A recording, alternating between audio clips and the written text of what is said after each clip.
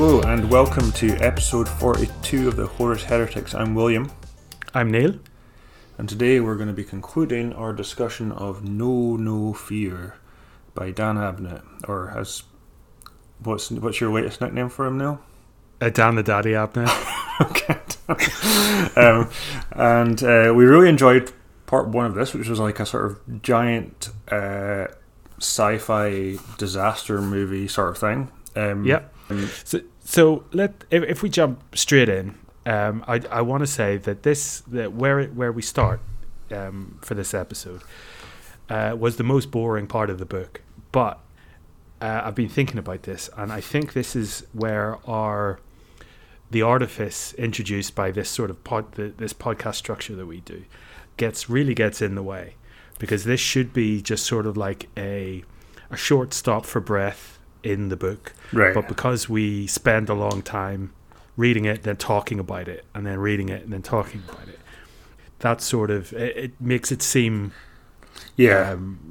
worse than it is, because it's a short bit. It's very boring, and the pacing of the book from here on in gets very strange. But as we were talking about with the previous book, the pacing was really, really nice in that it was accelerating, and then we have a break in between podcasts, and then in our heads it's all messed up. Do you know what I mean? Yeah, no, that's a fair point. And plus we probably means we give like, just inevitably from that structure we put undue focus on the beginning of like part two. You know what I mean? when kind of like it's usually not entirely arbitrary in that we have sort of divided it by the parts that they're using, but it is arbitrary in the sense that certainly in this book, you know, there's not a clear part one and part two. There's multiple parts, and I mean, out of any book, I feel less bad about doing it than this one, because there are 6 or 7 parts of a book. Why? There shouldn't be. It's a book, but that's an old complaint. So what is going on in this boring bit? Because I have forgotten what it is. It's your man All, the colonist, and he, even in this bit, which I thought really boring, he's putting in like some extra work because it says he gets paid decently, and so he's like, I'll put in some extra work, get a bit more money in my pocket, which is just completely unlike anything we've experienced in the Empire of Man before. There's just little things thrown in here and there that I just really like. But here, our old mate John Grammaticus shows up again. Was he in Legion? Was that the first book? Yeah, he was a sort of Doctor Who type figure. Yes, that's right. Doctor Who. That's a very good point. He is a logokine, so he can understand any language that's spoken to him. That's his magic power, and he's been genetically engineered to be a perpetual, which is to say, the same as the Emperor of Man, can't be killed. He'll just be reborn in some way, and is ongoing. So he visits this guy, All the colonist, and says, "You're one of us. You can't just, you're important because you're a perpetual. You can help. You've got to, do some fucking work, and you can't just be sitting here being some nobody colonist." All didn't want any of that. He was just wanting a quiet life, and John grants him a vision, another vision, and it's of Horus killing Sanguinius and Terra being on fire, and then All actually has a bit of a conversation with Horus, and it ends up All just going like, "Well, we need to fucking go," and then he snaps to, but finds Calth in the throes of being destroyed, and seems to grab like a bunch of hangers on and leads them on a bit of a trek. Now we can kind of forget about them till the very end. But I was just that left a bad taste in my mouth. After such a great start, I was like, right, well, that storyline, such as it is, we don't really need to discuss it that much, because I think it's essentially a setup for something in a later book to come, right?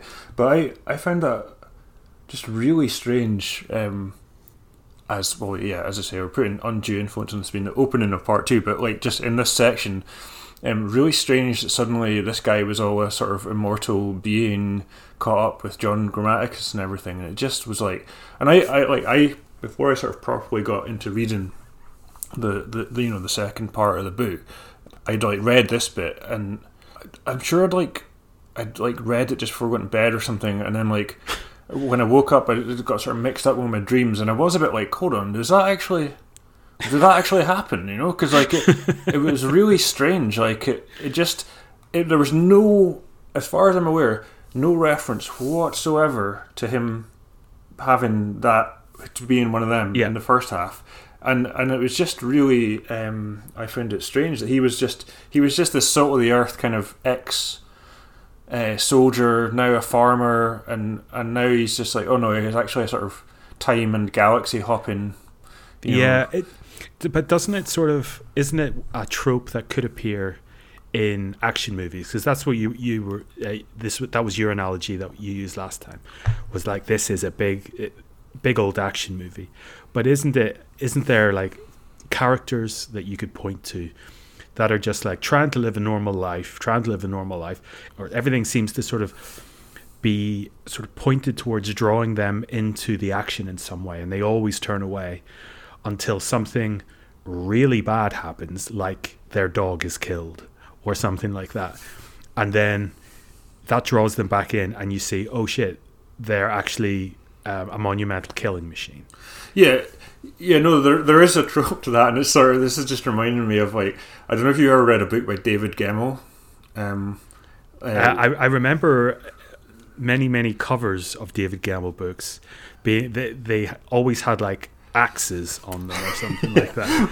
Well, there's one that I read. I think I read like one or two that my friends lent to me. Like my friend went to me years you never ago. bought one. Right? Oh, look, man, no, why would I lie? Like, I'm on a fucking podcast about the Horus Heresy.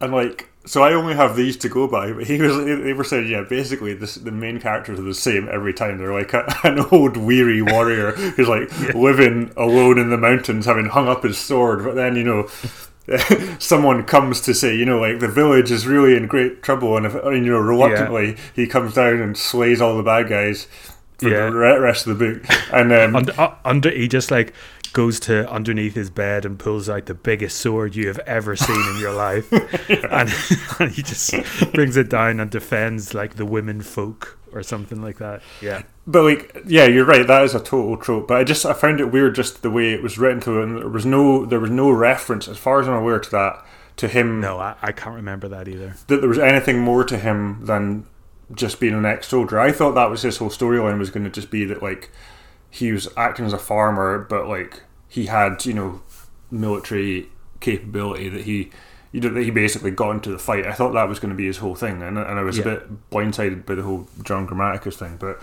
we don't need to worry about it too much. We've probably already gone into far too much detail about it. Can I just say that I had a moment of shame since the last podcast as well. What with like lockdown and stuff, it's been boring, and my partner like sorted out a Zoom call with some of her friends, and I hadn't met them before. And so we were just talking, and one of them was like, so you do a podcast? And I was like, oh yeah, we do a podcast, blah blah blah blah blah. And you read Warhammer books? And I was like, well, I mean, yeah, but not just Warhammer books. Like, I read other books. I was just embarrassing myself by just going like, well, I mean, it's just, there's a lot to learn from, and they're really good. But I mean, I do. I've got other strings to my bows. You're like, yeah, but we're taking a sideways glance at them. You know, it's not. Exactly. So, and I should just have been like, yeah, I do. They're really good. But I did feel the need to be like, I do read them and other things as well. Do you want to talk about like Shakespeare or anything? But anyway, where are we now? Let's just move on from that and get into the bloodshed. So, well, no, I've got a bit of an issue here, and I have a few good notes, but I'm not really sure where they fit in. But they're early on, so I'll just get into them. Go on. So there's some more chat about I mean, as we've discussed before, pretty much all the Primarchs seem to be authors to some degree. And there's some stuff about that and like Lorgar comes across as, you know, probably of a fairly prolific bunch. He might be the most prolific of them all. Oh, yes. Gets many copies made. But he comes across as like a kind of Garth Marenghi type author or something like that, in that he never stops pumping out the volume. You know, he's always like re-editing, and the Book of Lorgar is in like 10,000 volumes or maybe more. Yeah, and it's being added to over and over and over, and you just think, oh, if somebody needs an editor, it's Lorgar. You know. Yeah, so the Book of Lorgar fills an entire data stack and has been transcribed by hand into 9,752 volumes. The number increases regularly. Cor Phaeron has personally gathered a 10,000 strong staff of rubricators and scribes to copy the book and to multiply those copies. Oh, God. Like, it just makes you... It's actually a good representation. Like, he is something like an L. Ron Hubbard figure. In that he just thought everything he wrote was vitally important. and so all of that turgid nonsense that he wrote is like poured over by the Scientologists.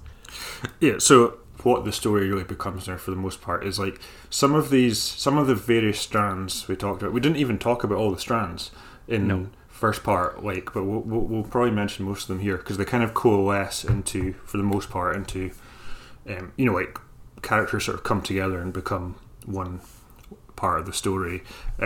So we've got Vintanus, down on Calth, and they're kind of trying to, you know, muster up a bit of resistance, and they're sort of taking a stand at this palace. They've gone there because it has like the only data engine. It's a bit like Battlestar Galactica. There's like an unnetworked data engine or something down there, so it won't have been infected by the malicious code. And they've met up with Torin, the person who was like the Mechanicus love interest of Hest, who was controlling the orbital defenses and stuff. And they put together a little fighting force and hideout, as you say, in that palace.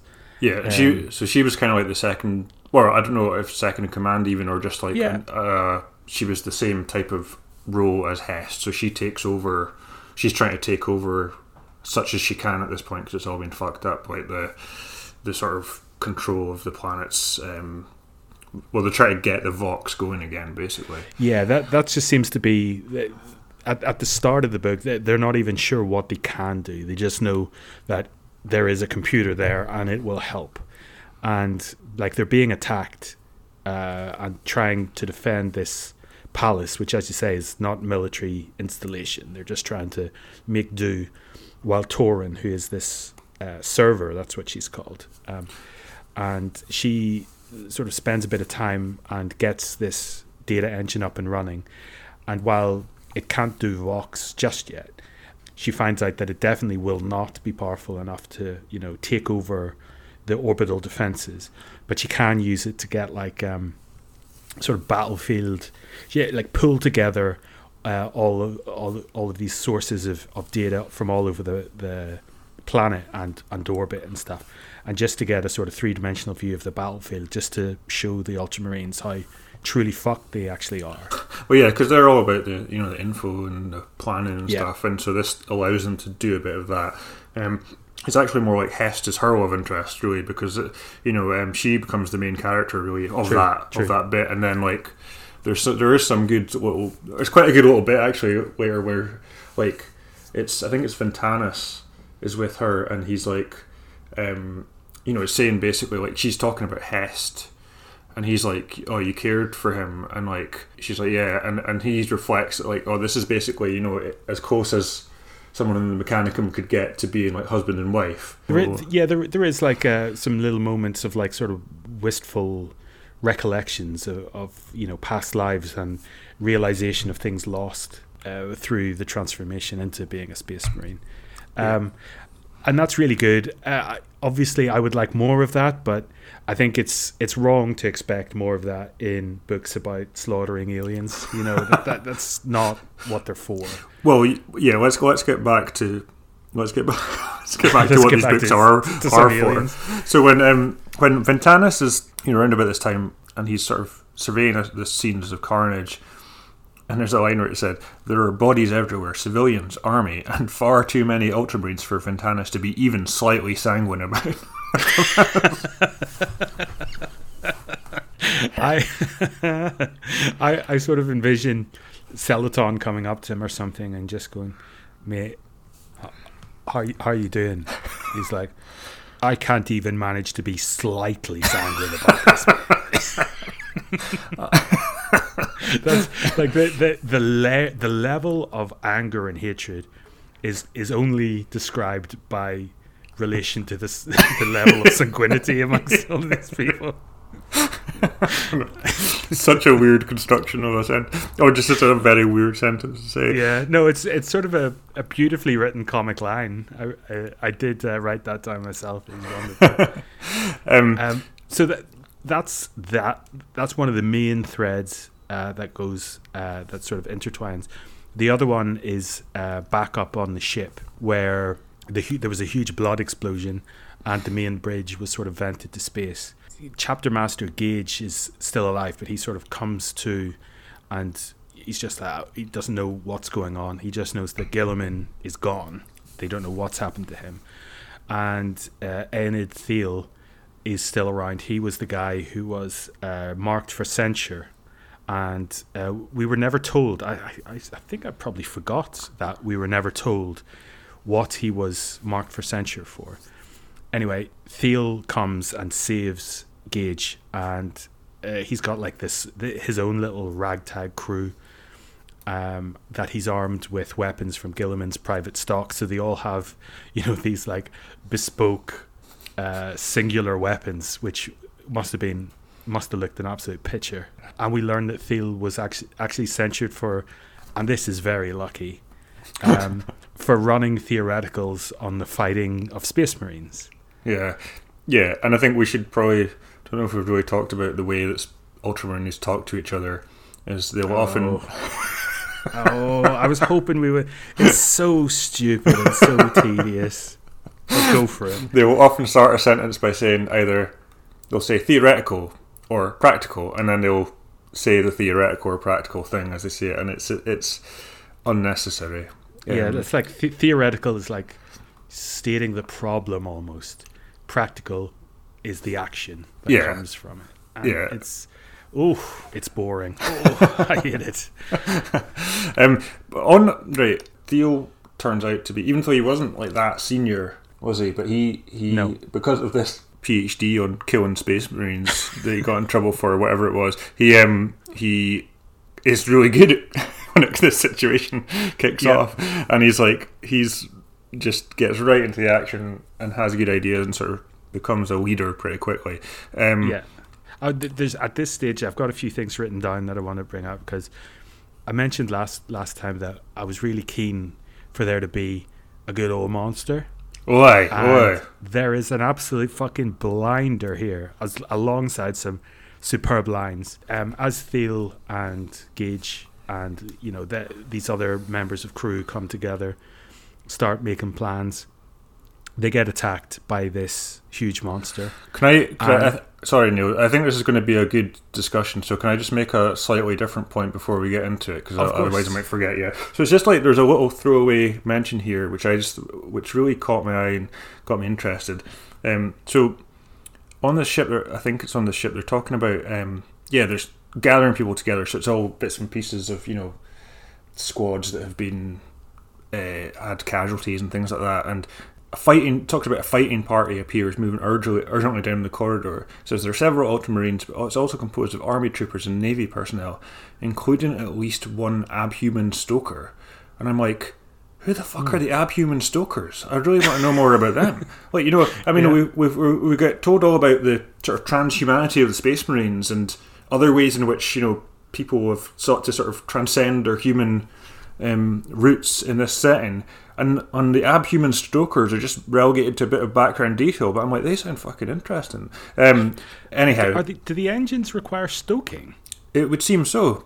Fucking hell, Jesus! By the abhuman stokers, who I'm sure they were mentioned in the first half, but I didn't think to make a note of it. But anyway, we'll come back to them when we learn more. But sorry, on to the monsters, because there's good monster shit.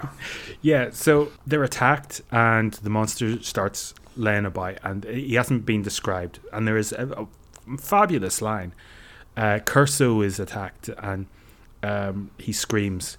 But then, and I'll quote, "Curso is done screaming. A lack of skull has silenced him."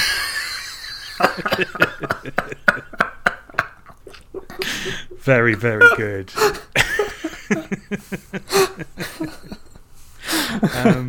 That's superb. Well done, Dan. Appreciate that line. Anyway, so a description of this monster.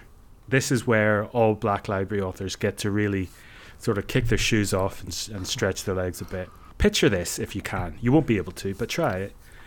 The monster is a 30-ton snake with hundreds of vestigial hooves, feathers, and a beak. But it's not actually one snake. It's 100 separate snakes sharing a single beak. Right, sorry, carry on.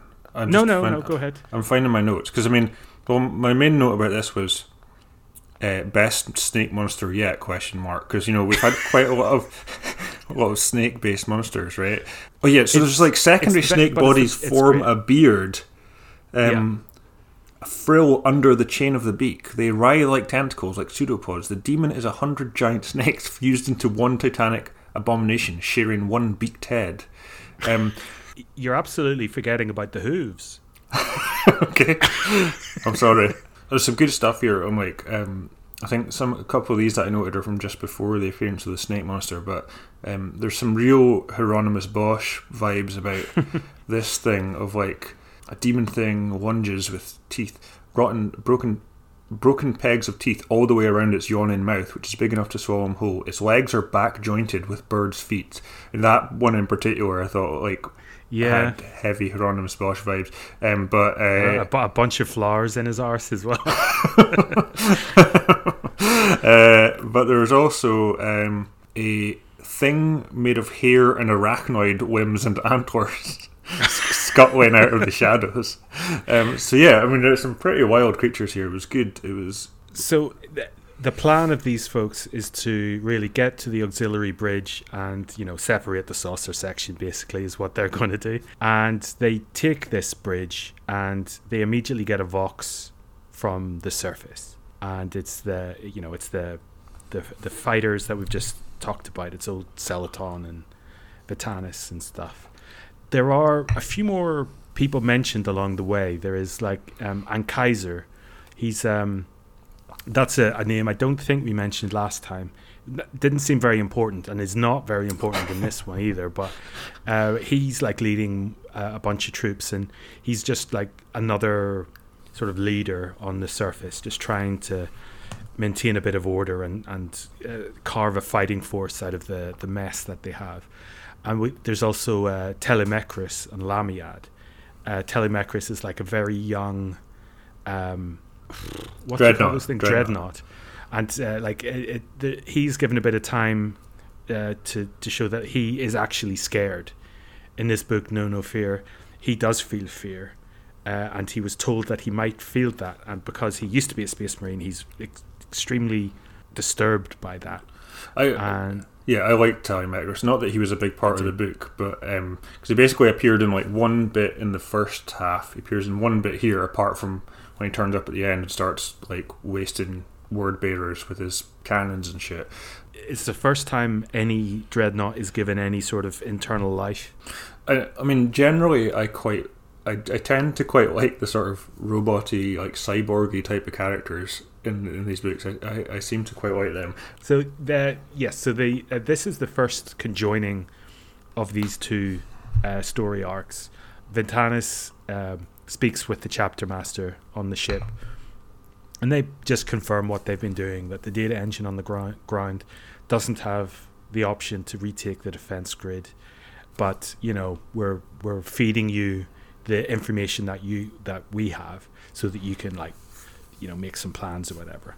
And then Celaton and Vitanis are shown to a captured word bearer called Zir. A bit of back and forth, bit of banter, and they execute him. And there's a demon inside of him. Yeah. Well, Sullust does it in a rage, basically, because the guy's like, and it's our old mate Samus again. Yeah. From the first book. It's quite. I mean, the way he opened up as a demon is he opened from the waist like a bloody flower. He's still laughing. He's still somehow laughing. New paragraph. Then he turns inside out. New paragraph. A cannon shoots Samus and has no effect on him. So Samus walks over and just crumples the tank in his mouth, takes a bite out of it. So Ventanis thinks, I think I know what I'm going to do. I'm going to go and stab this geezer in the head. which turns out, there's quite a long description of Ventanis jumping over things and vaulting onto a roof and running across and going sideways so that he's coming at him from the back, and then jumps at him. And only then does he realize he doesn't have a sword. So he's got nothing to stab him with apart from this, the ritual Athian that all the word bearers are carrying. And he jumps at Samus and stabs him in the head. Instantly, he explodes. Yeah, literally. Yes, we haven't really talked about the fact that they defended this palace in a big kind of battle. They've been defending the palace, Ventanis and all that, and the word bearers have been coming. This is because this guy's a sort of prisoner. He was the leader after the battle, and he gave himself up. Most of them just sort of fought to the death or whatever. We go back up into space at this point, I think, and Thiel is given a kill team, and he goes out into space because the capital ship that they're on is being boarded by word bearers, because they are trying to keep ships for themselves. They don't want to just to destroy everything. They want to further humiliate the Ultramarines by stealing their ships and using them for their own dark purposes. So they've pulled up a few smaller ships and are hacking through the hull of the Space Marine capital ship, and digging through it. And so Thiel goes out into space with jump packs or harnesses, or void harnesses, I think they're called, and are killing a few here and there of the word bearers. And they get attacked by a much bigger word bearer squad, and then they rediscover Guilliman, who is doesn't have a void suit. He's just there, can't breathe, but doesn't need to because he's a Primarch. And he just slays a few. They go back on board, and Guilliman's pretty fucking angry. He says that these are warp demons, that the Edict of Nicaea has disarmed them of the best weapons they would have at fighting warp monsters, and he says it's almost like it was planned, which is a nice sort of extra level of complexity to think into that. Who else is involved in this massive betrayal? And it's making them all sort of reevaluate every decision that's been made before them, as it would. And then there's a terrible line, and I say this just because there was a really bad line in the last bit of the book, and it just sort of stands out because all the rest is written so well. It says, Guilliman breaks the big silence, which is terrible. That's like Dan Brown level writing. That's awful. Yeah. But sorry. Well, I just want to say that they realize that the sun in the solar system is being attacked by the defense grid. The defense grid has basically opened up everything it has and is just blasting the shit out of the sun. That fight scene you're talking about out on the sort of hull of the ship, that was very I think you referenced this earlier on, if I'm not mistaken, but it was very like Star Trek First Contact, when they were the word bearers are trying to fuck up the ship somehow, and they're going out as a small squad to kind of fight them. But then, but also, what occurs to me is, what has Guilliman just been floating about outside the ship for ages, for hours, basically? Pretty much, I think. I don't think they really go into a whole lot of detail about. Yeah, and like the story from this point, the sort of structures, the kind of climactic part of the story is all sort of structured around a MacGuffin that sort of emerges at this point, which is like Torrin, when she's been working away on all the computer network stuff, is like, I found this kill code that Hest hid away.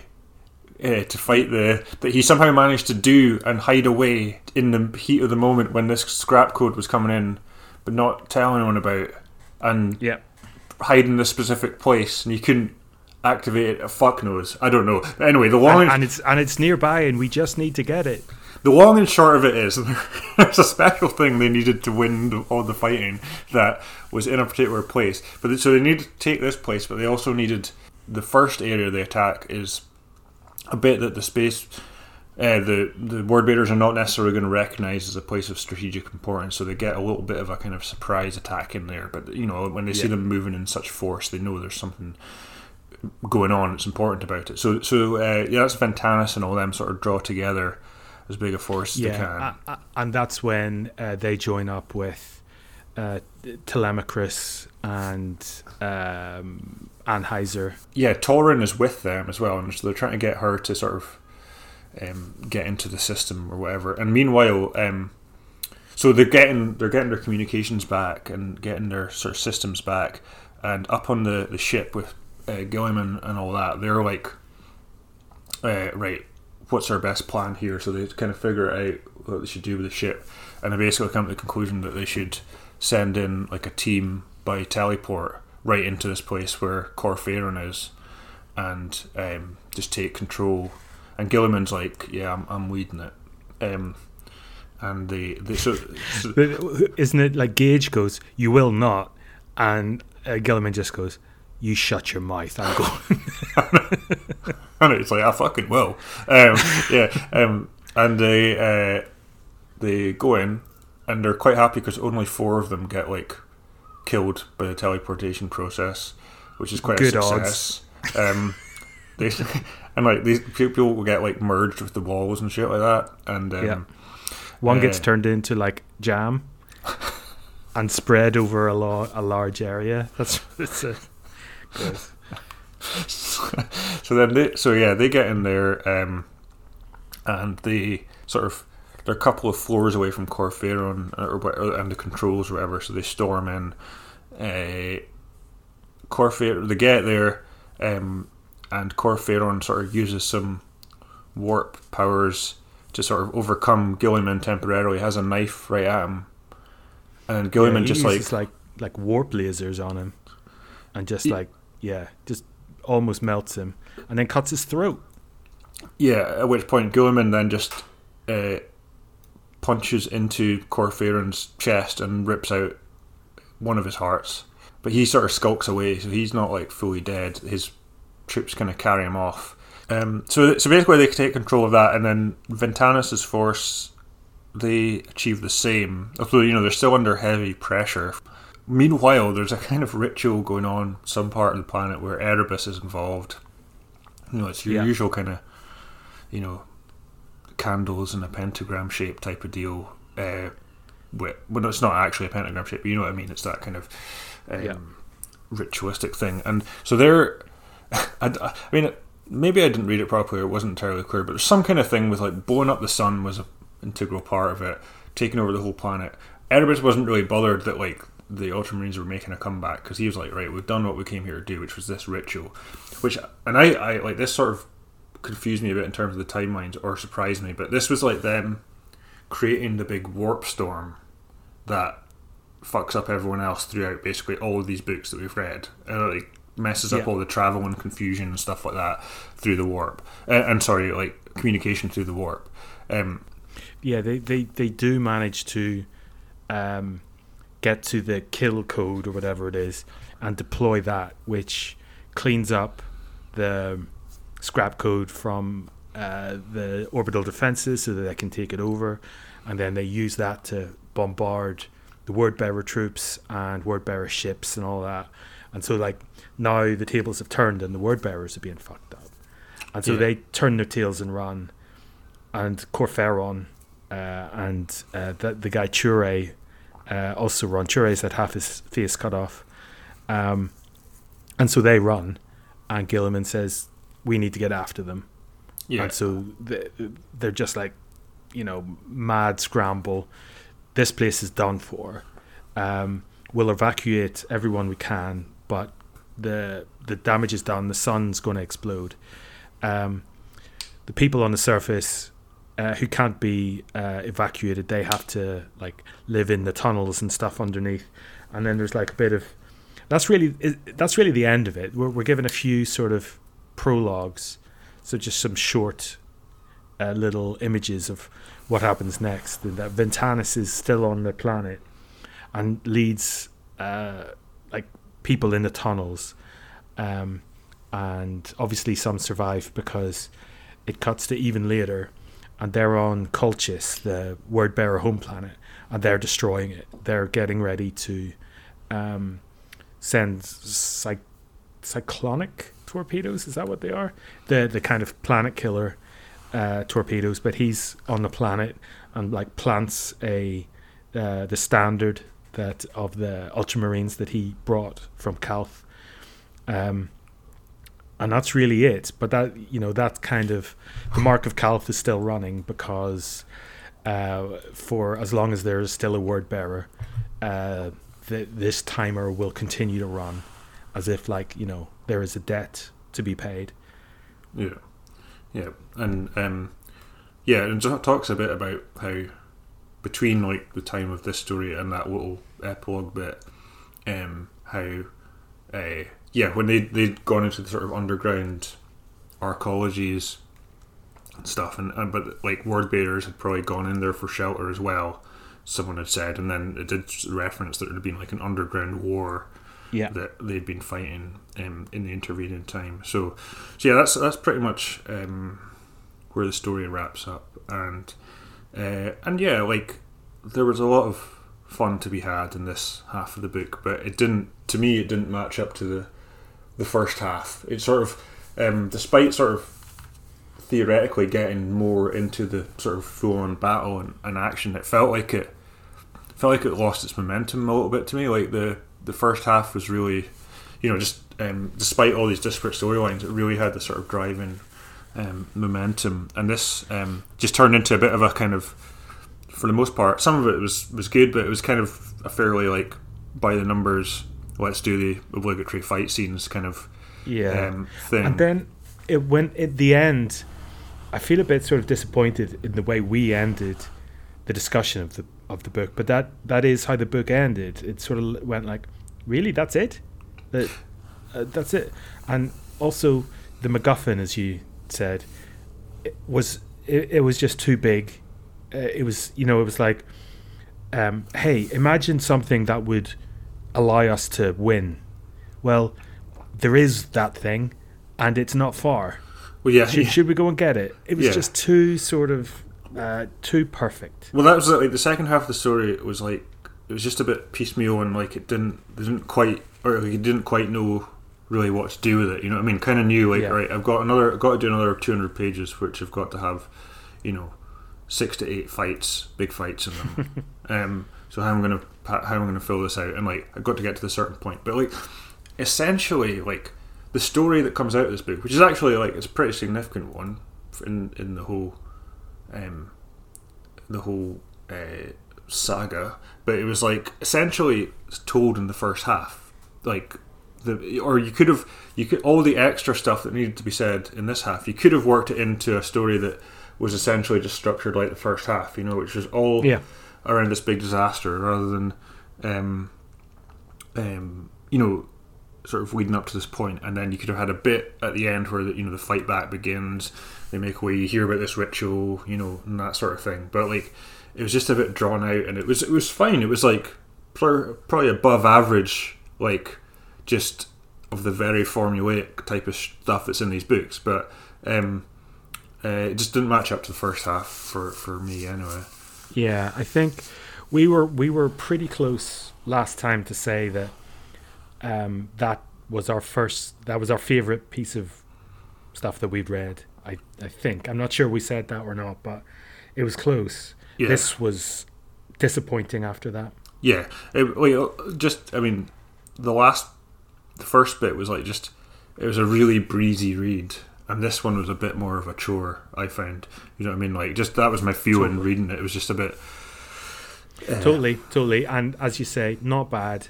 It's still in places good, but just didn't match up to what I felt about the first bit. But I think overall, I would say definitely one of the top books in the series that we've read so far. Sure. And it's quite like as I've said with some previous books that I had in the Kindle version I have of this, it was like I don't know if it's a subsequent edition, but it had a little epilogue at the end of it. Did you have that? Like no. Just so it's like a little bit of just the author. Oh, I might have. I didn't read it. But like it wasn't just describing the process of writing the book and stuff, and there was just it was quite interesting about just various things. Like, so they're sort of saying how, you know, authors kind of have their particular areas that they usually specialise in, and he was like, you know, Ultramarines normally would be Graham McNeil, but like when they were having like an authors meeting or whatever, Graham McNeil was super busy, so like he took it on and he enjoyed it and stuff, and like, but I thought it was interesting because, you know, we often talk about how sometimes these books sort of seem rushed and could do with a bit more polish and editing and stuff, and like that was just a bit of an insight into like you know, just like that's true. Them like yeah, that is true. I mean, but and then there was also like stuff he was talking about. He was sort of talking a bit about how this book was partly a reaction to like he said he sort of was saying that like some people would criticise his Prospero Burns book, which presumably was the last one he did in the series before this one, and like for being too like not actiony enough, basically, you know, not having enough fighting. So he was saying a bit like this book was his like, well, you want action, I'll give you fucking action sort of book. But yeah, it's kind of interesting. I do find it quite interesting to read these little yeah. I also like to think that authors write books as like diss tracks or something, you know, just like, you know what, fuck you people, Prospero, that's a fucking good book. You want action? I'm gonna make everything in space explode at once. Fuck y'all, you know. Yeah, good on him as well. Good on him for that. Anyway, so well done, top marks. Yeah. Yep. We've been giving all of these books marks, and this one gets near top marks. And you can find those marks in the same place as we always put them. Next book up is The Primarchs, which is an anthology edited by Christian Dunn. So we will be back with that. Will, I don't know whether you want to say it or not, but your game's finished and is ready to go out, right? No, it's not. I promised I would start talking about the game last time, but you brought it up again. So no, the game. All I will say is the game is not finished as this goes to press. But yeah, the Primarchs. Kind of looking forward to that. I have the feeling it's going to be either really good or really bad. I mean, will it be? It's short stories about all the different Primarchs. Is that it? I don't think it's about all the different Primarchs, but yeah, some Primarchs. Some interesting tales. So we'll see. Cool. Well, that all sounds very exciting. So until then, hope everyone keeps safe, and we will see you soon. See you then. Bye.